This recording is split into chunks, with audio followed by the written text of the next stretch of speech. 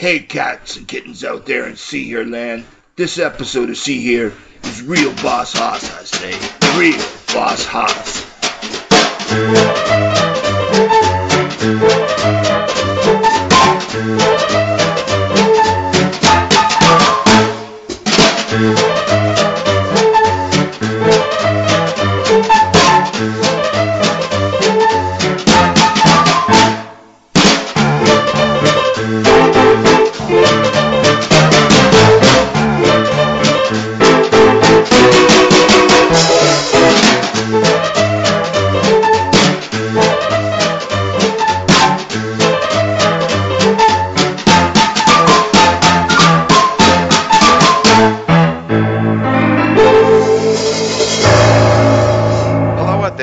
To episode 58 of the See Here podcast. My name is Morris. I'm here in Melbourne. And on the other end of a Skype connection, I have in Bath, Mr. Bernard Stickwell. Good morning to you, Morris, and good evening from me. I'm tempted to do a two Ronnies thing there. It's good morning from me and it's good night from him. So it's good night from me and it's good night from him. Good night. There we go. How many people are going to get that reference? All the people in the Commonwealth, I think. Yeah. None of the Yanks. They should do. So, unfortunately, our comrade in arms, Mr. Tim Merrill, who's on home soil in Brantford, Canada, is not with us today because, unfortunately, he had to attend a back-to-back screening of the two Mamma Mia films. So, he'll be reporting on that next month. So, thanks, Tim. I look forward to hearing what you say about Meryl Streep and Pierce Brosnan singing ABBA songs. But Bernie and I carried on the good fight. We just recorded an interview with the director of a new documentary about 60s band The Sonics.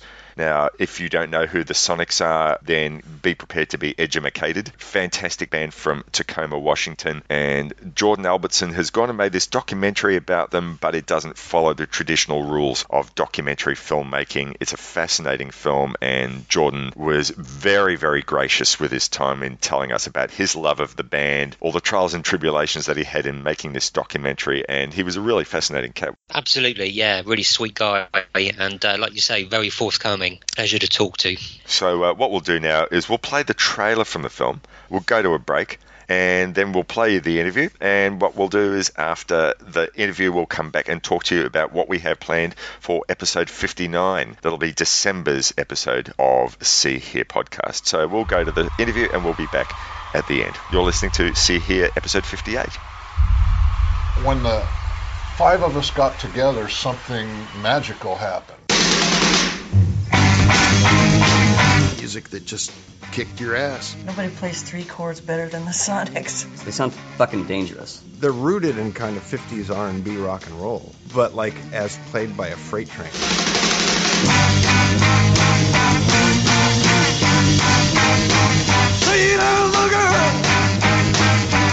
I'm gonna go find a group that's gonna blow you away. Gosh, he played so loud and you know, so aggressively. I think we all started doing that. I don't remember any other drummers playing as loud as I did. Well, this would be a good place to jump on a good screen here, you know. Whoa, baby! You're driving me crazy! We wanted to play Little Richard. We wanted to play Louie Louie. We wanted to play anything that rocked. Next thing you know, we had people pasted to the wall. Whoa, I've never heard anything like this before.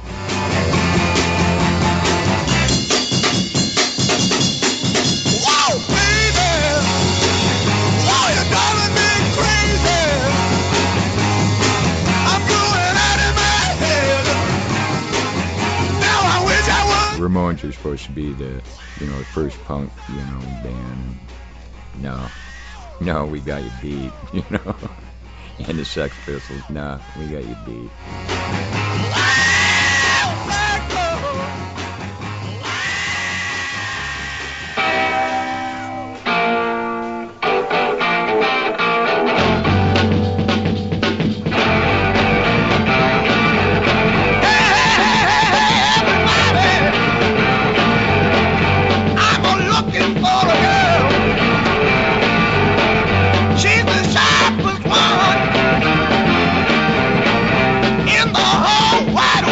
Welcome back to episode 58 of See Here podcast. This time round, Bernie and I are very, very excited because on the other end of a phone call, we have the director of a new documentary, Boom, a film about the Sonics. We have Jordan Albertsen on the line. Good. It's afternoon for you, isn't it, Jordan? Yeah, it is. Congratulations on the release of the film. Now, normally I'd be asking you how you first got into the Sonics, but there's a lovely prologue and epilogue that frames the film explaining how you connected to their music through your father. Look, actually, you know what? Could you please explain to the audience, because it's such a lovely story. Sure, yeah. I was introduced to the Sonics by my father when I was, I think, somewhere between 11 and 13, right around there. And we weren't very close when I was growing up. My dad was a big sports guy, and I didn't really know that he had much of a taste in music because it just wasn't something we ever talked about or shared. And when I got into punk rock music, and especially being a teenager in the Northwest, you know, with Soundgarden and Mudhoney and, you know, Pearl Jam and obviously Nirvana and Alice in Chains, my dad walked by my bedroom and he heard me listening to, I think it was Smells Like Teen Spirit by obviously Nirvana. And he just said, you know, if you like this, you should check out the Sonics. And I think my initial response was just sort of like, yeah, whatever, Dad, you know.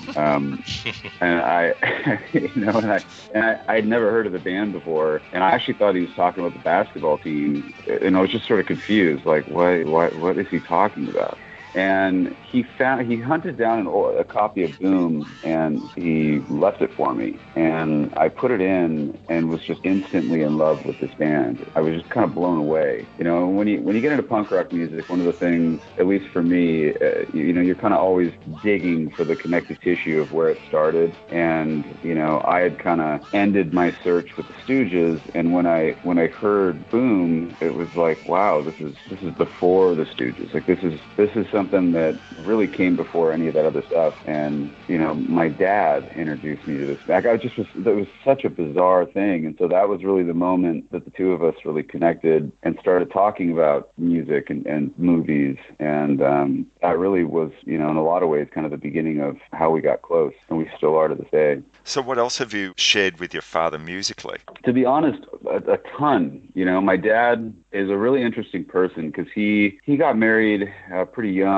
and just stopped listening to music right around like 1969, 1970. And so I actually have introduced my dad to Led Zeppelin and Black Sabbath and like the things that normally you'd think that he would have introduced me to, I have kind of shared with him. And so we've gone to a ton of concerts together. I actually took him to see Black Sabbath with Ozzy, and it just like blew his mind. You know, we've just been to like a million concerts together, and it's just this thing that we do. We're always going to see shows. You know, we went in the film, you see us at a Metallica show, which was that's right, pretty amazing. You know, take my dad to go see Metallica. Like, how great is that? So I guess, Jordan, your dad's, he must be very proud of the film, Boom, what you've done.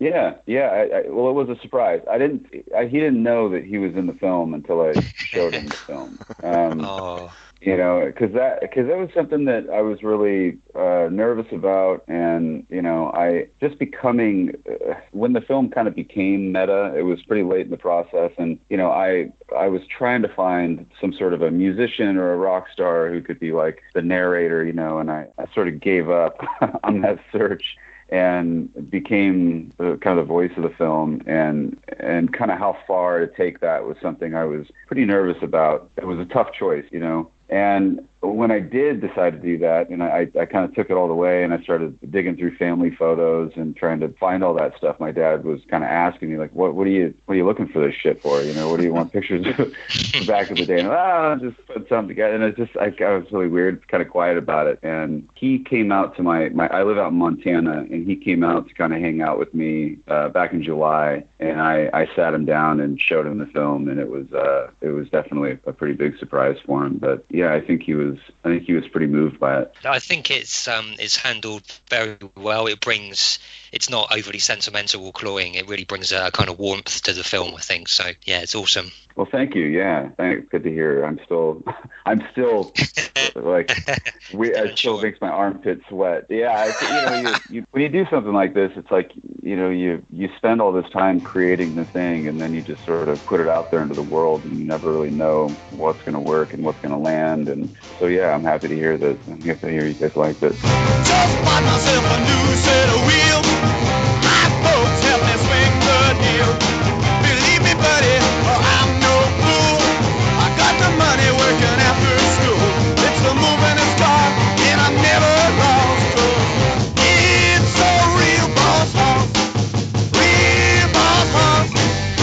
How did you go from being just like a devoted fan of the band to deciding you wanted to devote a whole feature-length documentary to them? And how many years of planning and funding and searching for people and dead ends were there in putting that together? Well, it started almost exactly 10 years ago when the Sonics first reunited and played their first hometown Seattle show. It was on Halloween night, 2008, and it was the first concert my dad and I went to together. And I flew up from California where I was living, and we went to the show, and it was just so crazy.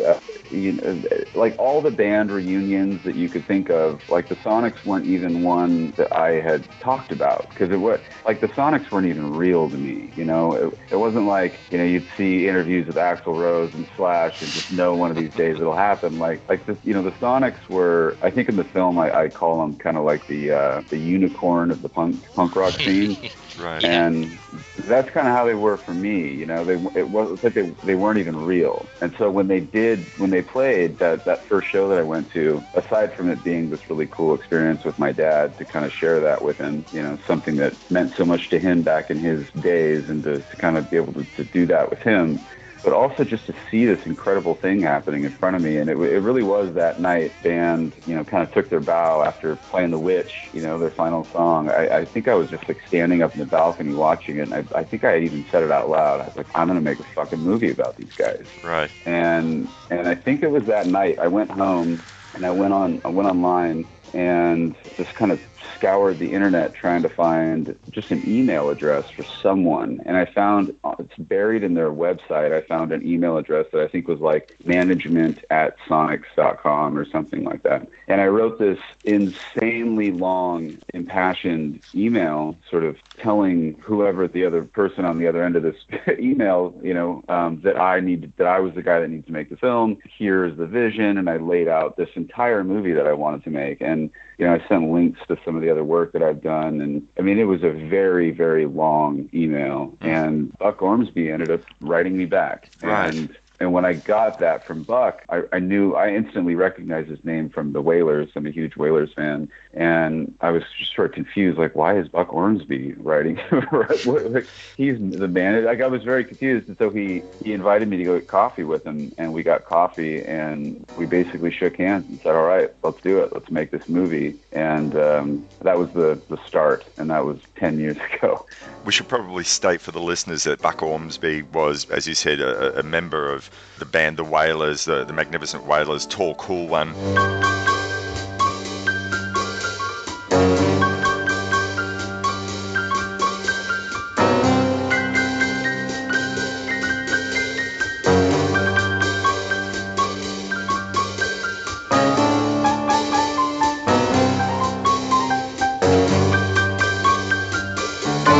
Which were the band that the Sonics, you stated in the film, absolutely idolized, and when his time with them finished, he put his weight as producer behind the music of the Sonics as producer. Once Buck was agreeable about the notion of a film being made, was it pretty easy to convince all the other members of the group to take part? Oh, no.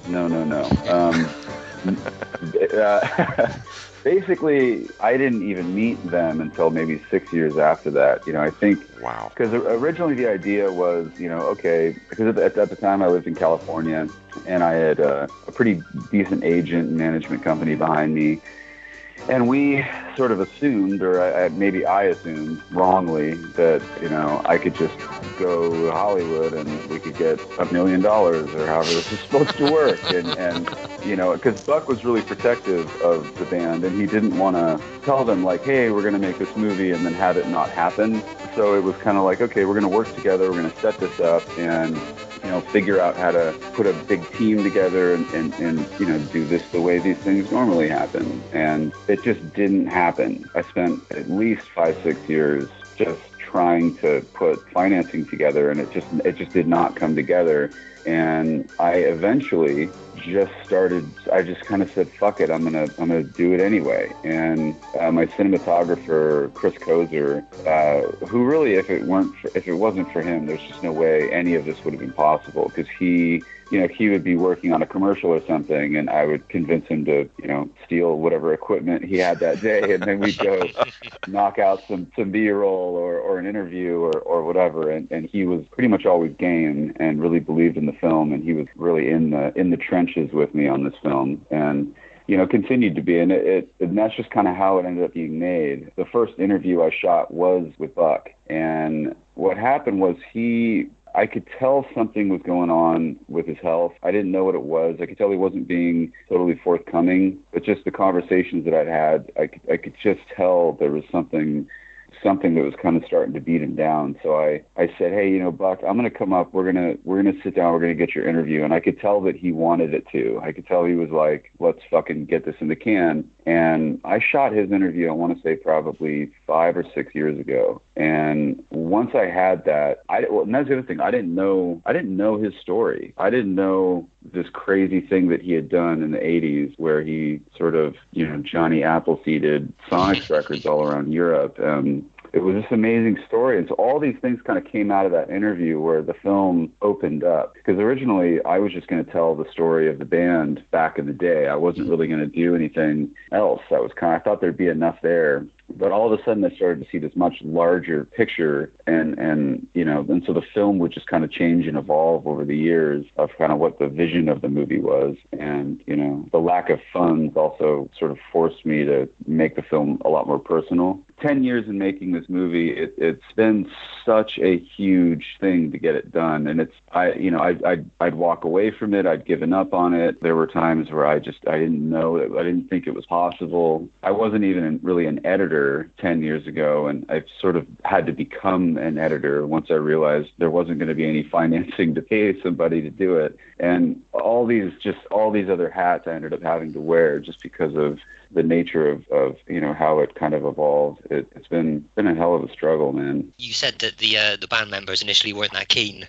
in taking part. So how did you sort of eventually turn them around? Well, it's not that they weren't totally keen. The thing you got to realize about all of those guys is when they were the Sonics as like teenagers, it was like 5 years. It was this small little blip on their radar, and I think that I don't think any of them really looked back, and so that when all of a sudden they started to realize that this thing that they had done when they were kids had sort of caught on again, I think it really caught them by surprise. It was really unexpected. None of them really realized that anybody cared about what they had done. Definitely not on the scope and level that, was actually going on. And so, me trying to make a movie about them, I was sort of constantly it's almost like they were, like, why the fuck are you making this movie about it? Like, what, isn't there anything else you can be doing with your time? Like, why do you care? I think was really more of what I was being hit with. I think it was just sort of confusing. And I think eventually I just didn't go anywhere. I just wouldn't give up. I think that eventually they were like, I think we're going to have to do something to get this fucking guy to stop emailing us.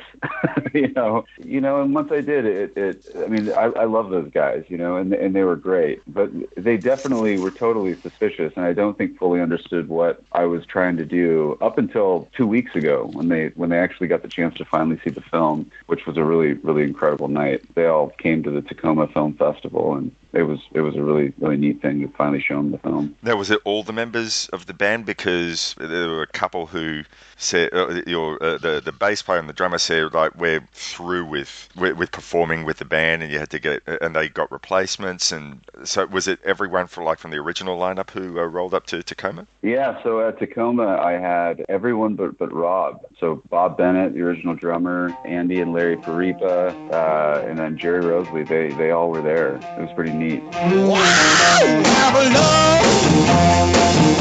Oh, baby, we'll travel. Have a love. Oh, baby, we'll travel.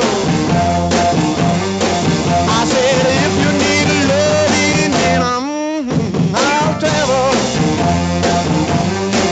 I had to laugh at the beginning of the film, where you start the band's story by saying, let's go back to 1960 to tell the story of these 5 badass motherfuckers, while focusing on the front cover of the album, Here Are the Sonics, their album from 1965.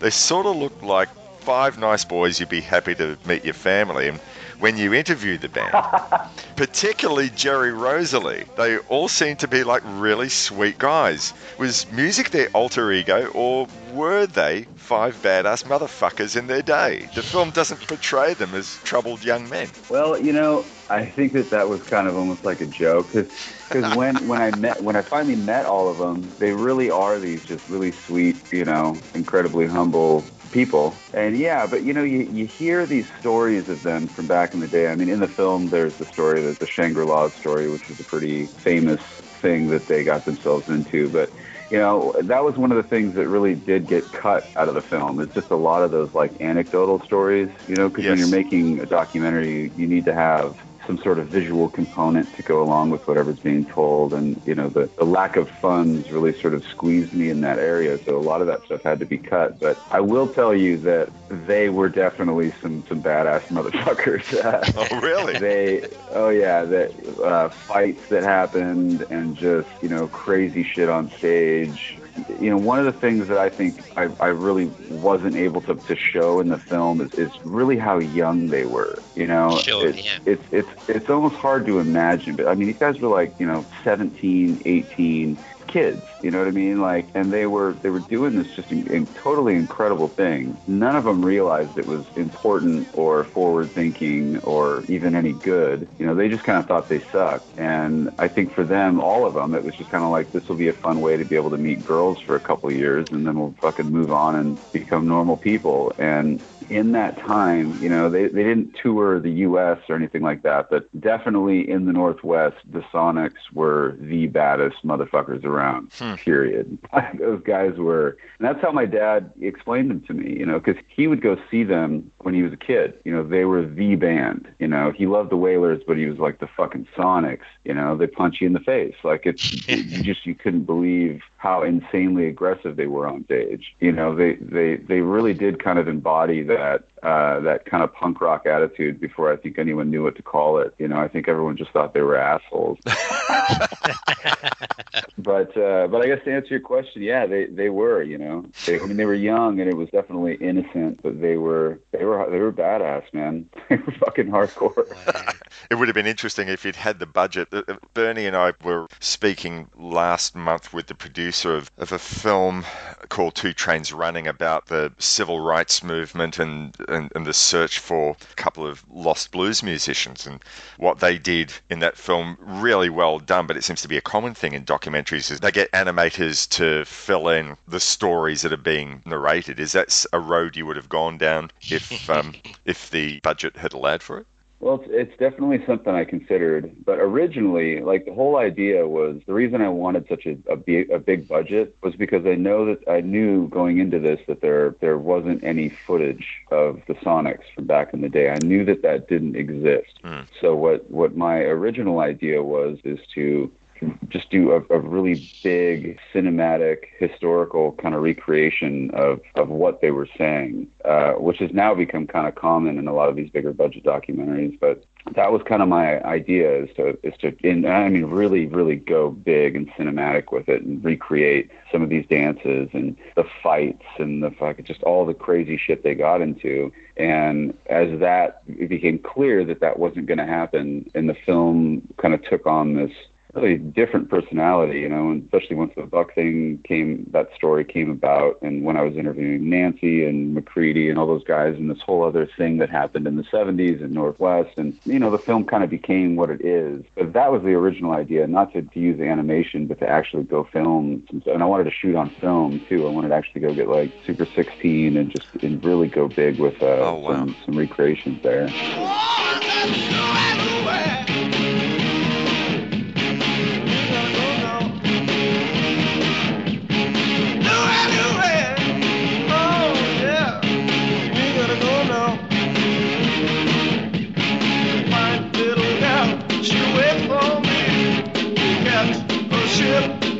One of the things that's kind of interesting is, I actually come from a narrative background. I'm not a traditional documentary filmmaker. This is the first documentary thing I've done. And as I went through the editing process, and so many of these stories that I love kind of had to hit the cutting room floor, I haven't talked about this much, but I've actually started writing a film about the Sonics. Holy moly. And so, yeah.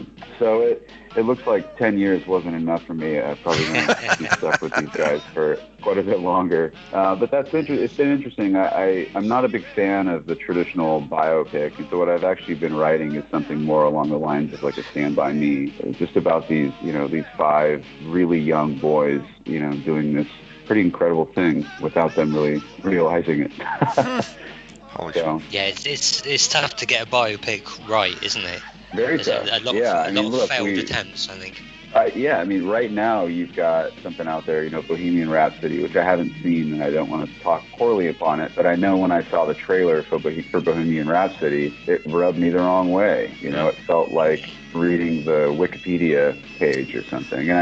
And I don't think there's anything wrong with that, but that's definitely not my approach, and I think a movie about these guys to kind of stay true to what they were and their attitude, the film needs to be a lot more down and dirty and honest and real, but also really funny. Like, these guys were the shit they got into was hilarious. I mean, that Shangri-La's story I love it so much, but there are so many things like that that these guys got into. Was there anything you had to leave out for sort of potential legal reasons or anything like that? No, nothing like that. Okay. No, nothing like that. I actually the one thing I was a little worried about is I know that not all of the original members were still talking, and it seemed like there was maybe some bad blood there. And anytime any of that came up, I just wasn't interested, I guess. Like when we would be having conversations, and if anybody would talk poorly about somebody, it just was like, I'm not. That's really not a film I'm trying to make. I was really just trying to celebrate what they did. Yeah.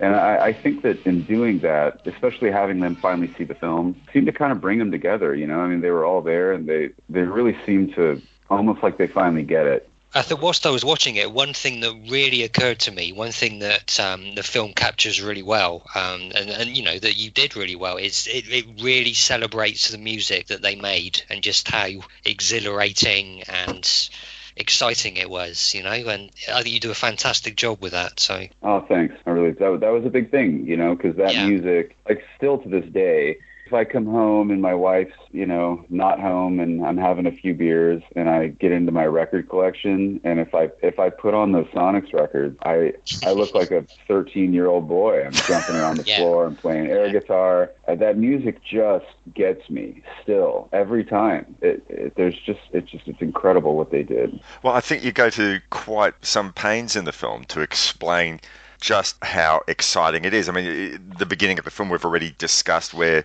your father said, if you like Nirvana, you really check out the Sonics. And you also mentioned, this is pre-Iggy Pop and pre-MC5, and the music sounds dangerous, which, like, just at that time in the 60s where, the big media organizations or the big radio stations said, right, well, let's just keep this on the back burner. We'll be playing more Pat Boone for you, and let's not make rock and roll quite so dangerous. And the Sonics came along and said, no, fuck that. And then radio stations decided, well, we're not going to do much in playing your music. So I guess it's that danger can still continue to appeal across generations, new generations of music fans. And that's why here you are after so many years still playing that music and still playing the air guitar around the lounge room because you find it exhilarating and dangerous. Yeah, exactly. I guess one of the things that really connected with me, especially in making the film and getting to talk to these guys, is, how unplanned that was. I feel like a lot of, modern bands that do start to venture into that territory, it's already kind of been done. When the Sonics did it, it wasn't like a choice. It wasn't this, we're going to be nasty or we're going to create music that the radio is going to think is devil music or whatever. Like, it just happened, and there's something so organic and natural about and honest about that music that they created, because it wasn't by design. That's one of the things that I really love. The reason they sound that way is because they were in a room and Bob Bennett plays drums so loud, Andy couldn't hear his bass guitar, so he turned his up louder, and then Larry said, well, I'm going to fucking turn my shit up louder too. And then Jerry couldn't hear himself sing, so he just started screaming. And then, you know what I mean? I mean, it was just this, like, natural. That was it, yeah. Another sort of tragedy that the Sonics never sort of got to the fame potential that they deserved is, whenever someone is sort of like talking about the great screamers in rock and roll, there'll always be the metal guys, your Ian Gillans and your Robert Plants and the like. But really, to me, I think Jerry Rosalie is probably, if not the greatest screamer, one of the greatest screamers in rock and roll music. Oh, period. Yeah, absolutely. Totally agree. Yeah, I mean, it's just like, I can't even believe they let him do that on those records at that time. That's the thing, it's context, isn't it? It's just mind-blowing to think that they kind of got away with that. Yeah, and they didn't, because nobody wanted to play the shit, They really didn't get away with it, which is kind of great, but Buck Ormsby, he really was the one that allowed that to happen. He was paying for those recordings and let it happen, and against his better judgment, and it didn't pay off for him at time. It took 40 years, but yeah, it was that perfect kind of combination, and that it just happened. All those guys met, and for 5 years they did this amazing thing, and then they all just became normal, kind of boring people. Wow, baby, you're driving me crazy. I said, baby, you're driving me crazy. Oh, where you turn me on, then you shut me down. Oh, well, tell me, baby, am I just your clown? Psycho. Sort of coming back to something that you said earlier, though, Jordan, about yourself. You were saying that you're traditionally a narrative filmmaker rather than a documentarian, and all of a sudden the structure of your film makes complete sense. I remember sort of watching it and thinking, you talk about the end of the band, and it's only 30 minutes or so into the film, and I'm thinking, well, what's going to happen with the rest of the film? And then you've got this 3-act structure. The first part is the story of the band in the 60s.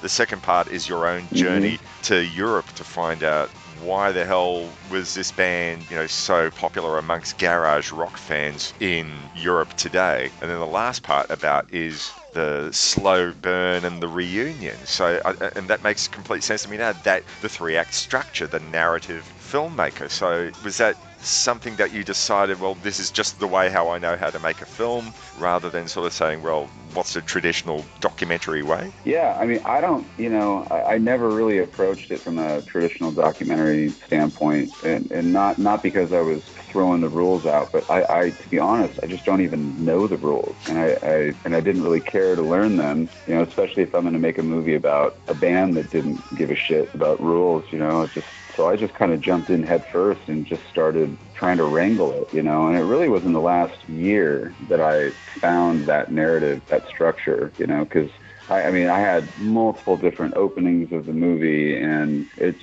evolved. But me, I guess naturally that was just sort of where it progressed for me. And probably, yeah, from narrative stuff and it being a screenwriter, I don't really know how else to tell a story, I guess. Now, in the middle part of the film, as well as sort of going around Europe and speaking to the guys in the record store who tell you about the Rockabilly Psychosis album. Which, can I just point out that I bought myself in about 1988, that I still have that in my collection. Oh, that's great. Yeah, I kept hearing that from people. That really ended up being such an important discovery for, I think, a lot of people. Everybody I knew had a copy of that, or if they didn't, they needed to get a cassette recording of it off somebody, So that was definitely doing the rounds, yeah. Until the film, I'd not heard of that particular album. I found the Sonics through the Nuggets box set, and sort of, I think it was the Sonics and the Monks that were. I mean, I loved it all, but the Sonics and the Monks were the two most out there sounding bands for me on that box set, and I'd really love it if someday someone made a documentary about the Monks as well.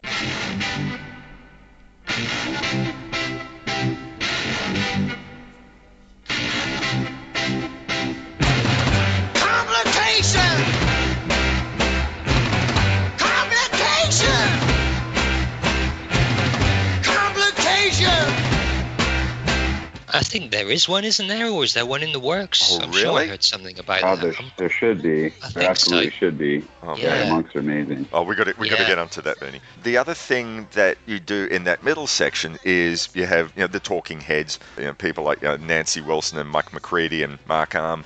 So how did you actually find out that these people were fans of the Sonics? I knew Mark Arm. They had done a Sonic cover album, and I'd known that Mike McCready was interested in the band, and just because he had played with them a few times, and so it wasn't finding out who likes the Sonics, because there's so many bands who've been on record talking about how much of an influence they were. The problem was really how to get them in the film. Because when Buck Ormsby passed away, he really was my connection to a lot of these people. And when he passed away, all of a sudden it was just me reaching out to, hey, Eddie Vedder, will you be in my movie? No one responds to those emails. You know what I'm saying? And I was so lucky, especially with Mike McCready. I live out in Montana, out in Bozeman, Montana, and I work at a sushi restaurant. He came in with his family. He literally just walked in. This is about 2.5 years ago, maybe 2 years ago. And I just looked at him and I said, holy shit, Mike McCready. And he goes, yeah. And I think if I remember this correctly, I just started spewing, oh my God, I'm making a movie about the Sonics. And I've been trying to get a hold of you. And he was so fucking cool and generous. He gave me his cell phone number. Like, who does that? You know what I mean? Like, some random dude in a fucking sushi restaurant in Montana tells you he needs you to, here's the guitarist of one of the biggest bands in the world. And he was just like totally open and cool. And he just sat down and he was like, oh my God, you're making me, like, what else can I do to help? He goes, well, do you want to get Nancy Wilson? Let me text her right now. And it was just,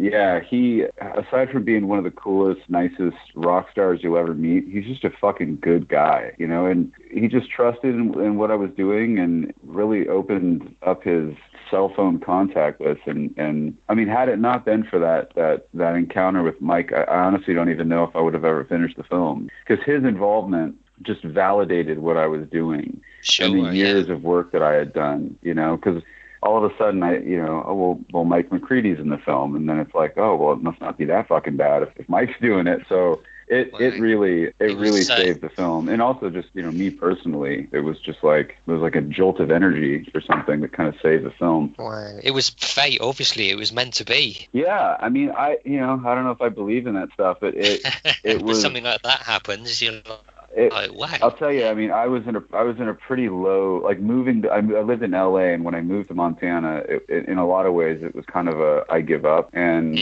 I never expected that working at a sushi restaurant in Bozeman, Montana, was going to be the key to unlocking the 8 years of struggle for my Sonics documentary. But it did. It saved the film. Did you buy a lottery ticket that day? No, but I have bought a couple since then, and it hasn't worked out for me at all. Damn. Some folks like water, some folks like wine, but I like the taste of straight strychnine. Hey, you may think it's funny. Jordan, you're taking the film around, showing it at various festivals and so on at the moment, yes? Yeah. Yeah, how's it being received? So far, it really has been amazing. The world premiere was in London at Raindance, which is a huge festival and one that I never expected to get into, and that was just a huge honor to be invited. I expected the screening to be completely empty because I know about 5 people who live in London, and I kind of thought that would be the whole crowd, but it sold out, and Sonics fans were there, and it was... I know someone who tried to get into that showing, and it sold out pretty much immediately, apparently, so... Yeah, it was crazy. I mean, it's totally insane, and people seemed to really enjoy the film, and then the Tacoma Film Festival was, kind of obviously the big hometown screening, and that they had to do 4 screenings because the first one sold out, and then they just continued to sell out, and they had to keep piling it on. And I mean, it was just really, to be honest, totally unexpected. When I made this film, it wasn't like I made it to have success or anything. It was almost like, I think I compared it to like a stomach cramp. It was just something I had to do. I had to do it. And the fact that we have gotten into as many festivals as we've gotten into is pretty shocking, and it's been really pretty special. Is it going to see the light of day on DVD or video streaming and the like before too long? Yeah, that's the hope. I'm hoping we can take it around festivals for about a year, and you kind of just see how you do. And there are some other musicians that have kind of come out of the woodwork now that the film is finished, and it looks like I may end up actually getting a couple more interviews to kind of spice up. I was curious as to whether there was more people who you approached, or obviously some have approached you since the film's come out, so that's really interesting that you should be talking to some more guys about it. I've probably sent 1,000 emails at least, just trying to get, musicians, rock stars, and, but you're writing to their agents and managers, and, they never respond to you. And I think now that the trailer's out there and people have kind of read about the film, and so, yeah, some people have come out of the woodwork, and, yeah, I think we may knock out a couple more interviews and spice up the film a little bit. So I think that, we'll take the film around festivals for about a year, and then after that, hopefully we can find a distributor that's interested, and we can kind of get it out there and on DVD or on Netflix or whatever streaming service we can find, and get it out there into the world. Well, I think I sent you the link the other day to the application to get it into the Melbourne International Film Festival. Please make use of it. We'd love to have you over here.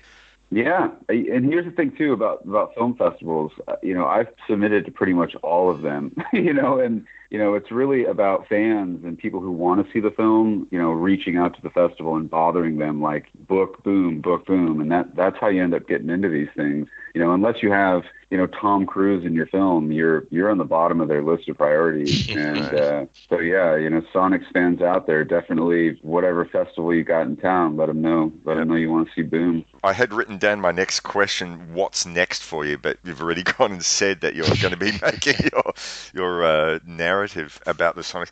Actually, sorry, there was one more thing that I sort of thought was made a nice full circle about the film. So, you've gone and your introduction and the epilogue of the film is, centered around your relationship with your dad and, how you went to see other concerts together. But I think the other sort of thing that brought it full circle was when you showed some of the reunion footage, there's Chris Novoselic who's guesting with the band, and that coincidence, given that your father had said to you, oh, you like Nirvana, you like the Sonics, that must have freaked you out. Yeah, no, I totally. There's actually a clip at the end of that where it's kind of a bit of a montage where it's me standing there and Chris Novoselic put his arm around me. I thought I was going to shit my pants. It was so surreal and bizarre, you know. And at one point, because Mudhoney opened the show, that concert, they were the opening act, and I'm a huge Mudhoney fan. And I remember at one point when they were playing "Touch Me I'm Sick," I was jumping around the side of the stage, and Chris Novoselic was like jumping around with me, and I was like slam dancing on the side of the stage with Chris Novoselic, and it was just a fucking totally bizarre experience, and I'll definitely cherish it forever.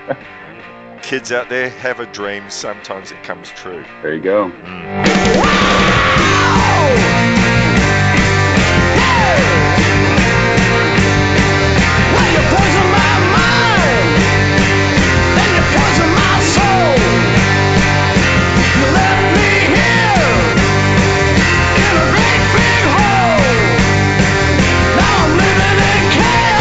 Actually, so I did have one more question in relation to the concert footage. Was it purely technical or were there legal reasons? Because you do show footage from some of the reunion shows, but we don't get any of the audio. So what was the reason behind that? Well, the real reason is I just didn't have audio. And it's really crazy if you watch that, especially the show at the Moore at the end, all of that is one camera. Oh, wow. There's normally when you would do that, you'd have a multi-camera kind of a thing. And that entire show was just me and Chris Kozer, my director of photography, just running around, sprinting, grabbing shots. There just doesn't even exist a multi-cam audio professionally recorded version of any of that stuff because I just don't have it. Yeah. It just didn't exist. But there is a really great live recording. They put out a live record of that version of the reunion, then at Easy Street Records. And if people haven't heard it, definitely pick that record up because it kills. Yeah, it's so good.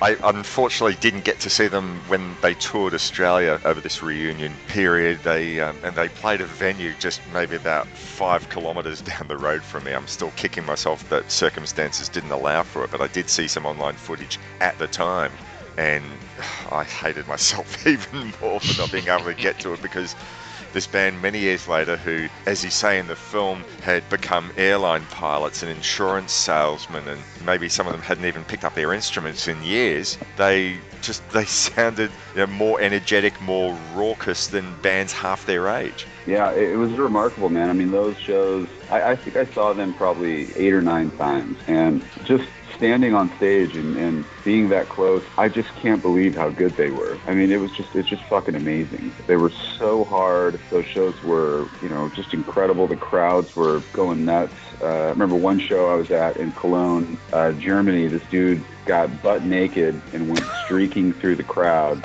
and got his ass kicked by security and loved every minute of it. And I remember he looked up at Larry and was just like, yes. And Larry, the guitarist, was just like, what in the fuck is going on? But it was incredible, I mean, people lost their minds at those shows. Those are some of my favorite memories, man. I'll cherish them forever. I'm really lucky to have been able to see them as many times as I did. Any other band that you think you'd like to tackle, or you think, nope, I've had enough of this? Well, yeah. I mean, I'd love to make a film about Chris Cornell. Being from the Northwest, he was kind of a god to me. And I was really lucky to have seen Soundgarden, Audio Slave, and I actually got to see Temple of the Dog also. So, why? Yeah. So he, him and a film about him and Soundgarden, I think could be really special. I'll definitely never make a documentary like this again. I definitely don't want to be the only person making it. I would love to have some help and some financing. I'm really proud of this film, and I'm definitely open to other films like it. Well, I hope that whatever in our small way that any of our listeners out there have been fascinated with this discussion and are fans of the Sonics become aware of it and will search it out at their local film festival, and certainly whenever it is that you do get to put this out on home video, be it through streaming or DVD, hopefully with hundreds of extras that they'll search. I got them. Oh, fantastic. I was hoping you'd say that. We hope that in our small way we can get listeners aware of this film, and if they've never heard of the Sonics before, then go search out a copy of Boom, the album, or Here Are the Sonics, or their reunion album, This Is the Sonics. It's just all incredibly exciting stuff, and you've told the story really well and imaginatively, and yeah, look, we're both fans of the film. So anyway, look, thank you so much, guys. Thank you so much for your time, Jordan. We really appreciate it. Yeah, thank you, guys. It's been great. Okay. Thanks, Jordan. Thank you. Okay, we'll go take a break, and we'll be back in a moment. You're listening to episode 58 of See Here Podcast. What are you in? Say, don't you know? And do you remember that I told you so? Gonna do you in, 'cause she's no witch.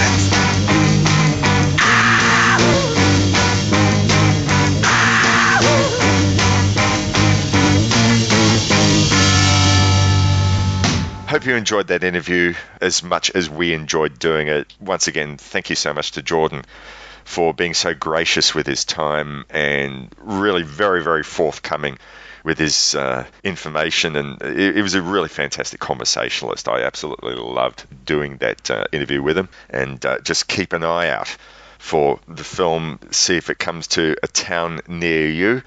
And if it doesn't, then within a few months or so, it'll be on DVD or video on demand, and it really is definitely a film worth catching. Even if you didn't know anything about the Sonics, watch it and be converted, because if you're passionate about wild rock and roll music, then these guys are an inspiration. Just really something that you really need to latch onto. So we got to talk about next month. That's December of 2018. And we have one show planned, and we may even get two shows planned. I'm not going to talk about the second one because we're in I think that's wise. Yeah, we're in deep negotiations with a Hollywood director, and we're waiting to see whether he gets back to us or not. That may or may not happen.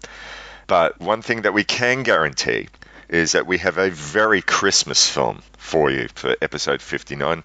I'll do a little bit of a backstory. Our good friend, Ben Buckingham, here in Melbourne, he has just started up a new film festival. And if you're on the Book of Faces, you may have seen something about this, but Ben has started out a new film festival here in Melbourne called the Paris Cinema Festival. And I'll put a link in the See Here Facebook page to a great interview that he's just done with Paul Harris of Film Buff Forecast, where he'll explain what Paris Cinema is all about and what the Paris Cinema Festival is all about. He and his co-creator Meg Donaldson do a really terrific interview with Paul Harris about that. But one of the films that I think is going to be showing at the festival, or if not, it'll be showing at his regular film night, is a film called White Pop Jesus. I actually thought it was called Disco Jesus, but it's White Pop Jesus. And it's a musical. Jesus comes back from the dead to modern day Italy and gets into a fight with the mafia. And lots of songs are sung, and presumably lots of violence occurs. And it just sounds like the sort of thing that is made for See Here. I'm not sure if it's more of a Gentleman's Guide to Midnight Cinema film or a See Here film, but anyway, so the idea is we're going to be talking about White Pop Jesus and Paris Cinema Fest with Ben in December of 2018, and we've also roped in Mike White of the Projection Booth. There's going to be 5 of us talking about White Pop Jesus, and it's going to be very silly, and I imagine possibly the most fun episode that we'll have ever done. We'll have to be on best behaviour as well, because Mike doesn't stand for people talking over each other, does he? And no, he doesn't. No, I think that's what we're renowned for. So. I'm a ruthless editor, Bernie, so if we can't record like a Projection Booth episode, I'll edit so it sounds like a Projection Booth episode. That's my modus operandi. I think most listeners of this show don't appreciate that for most episodes there's probably about 6 or 7 hours that we record. And I'll whittle it down to 40 minutes or so. Or whittles it down to, Indeed. So, well, it'll just be business as usual for that episode, for episode 59. So let's do the housekeeping. Now, Bernie, you are the maintainer of our fabulous new Instagram. Thank you. I forgot. I had a brain fart moment. You are the maintainer of our fabulous new Instagram account. How's that going?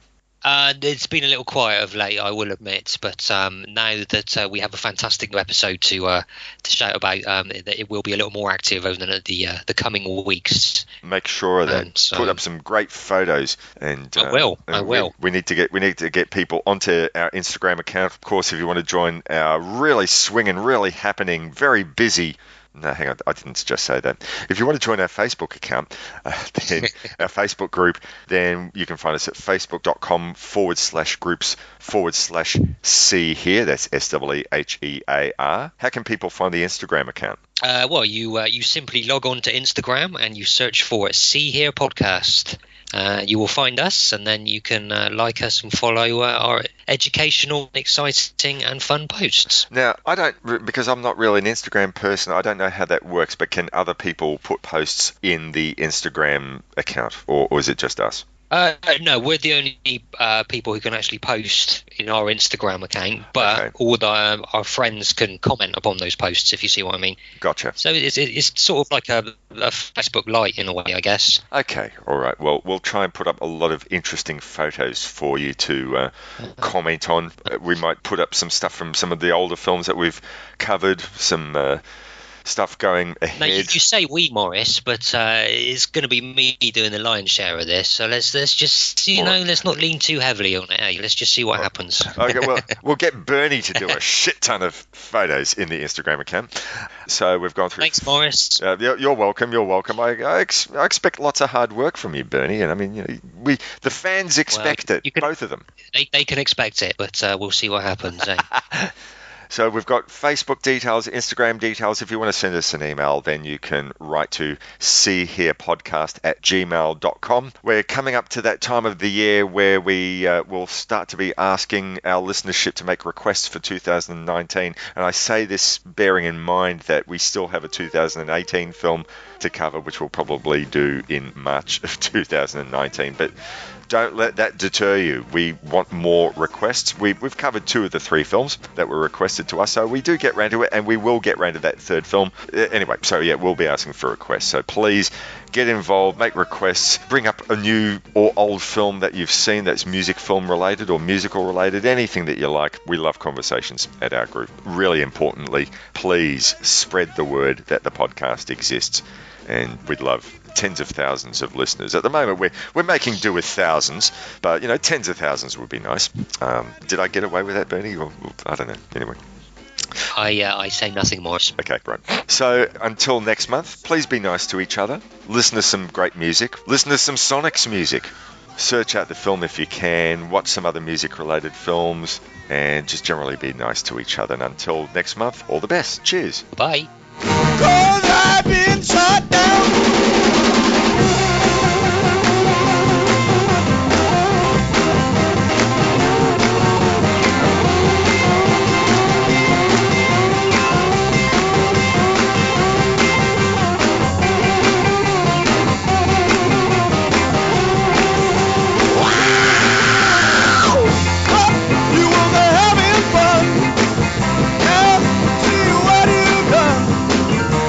Show my favorite clown, 'cause I've been shot down.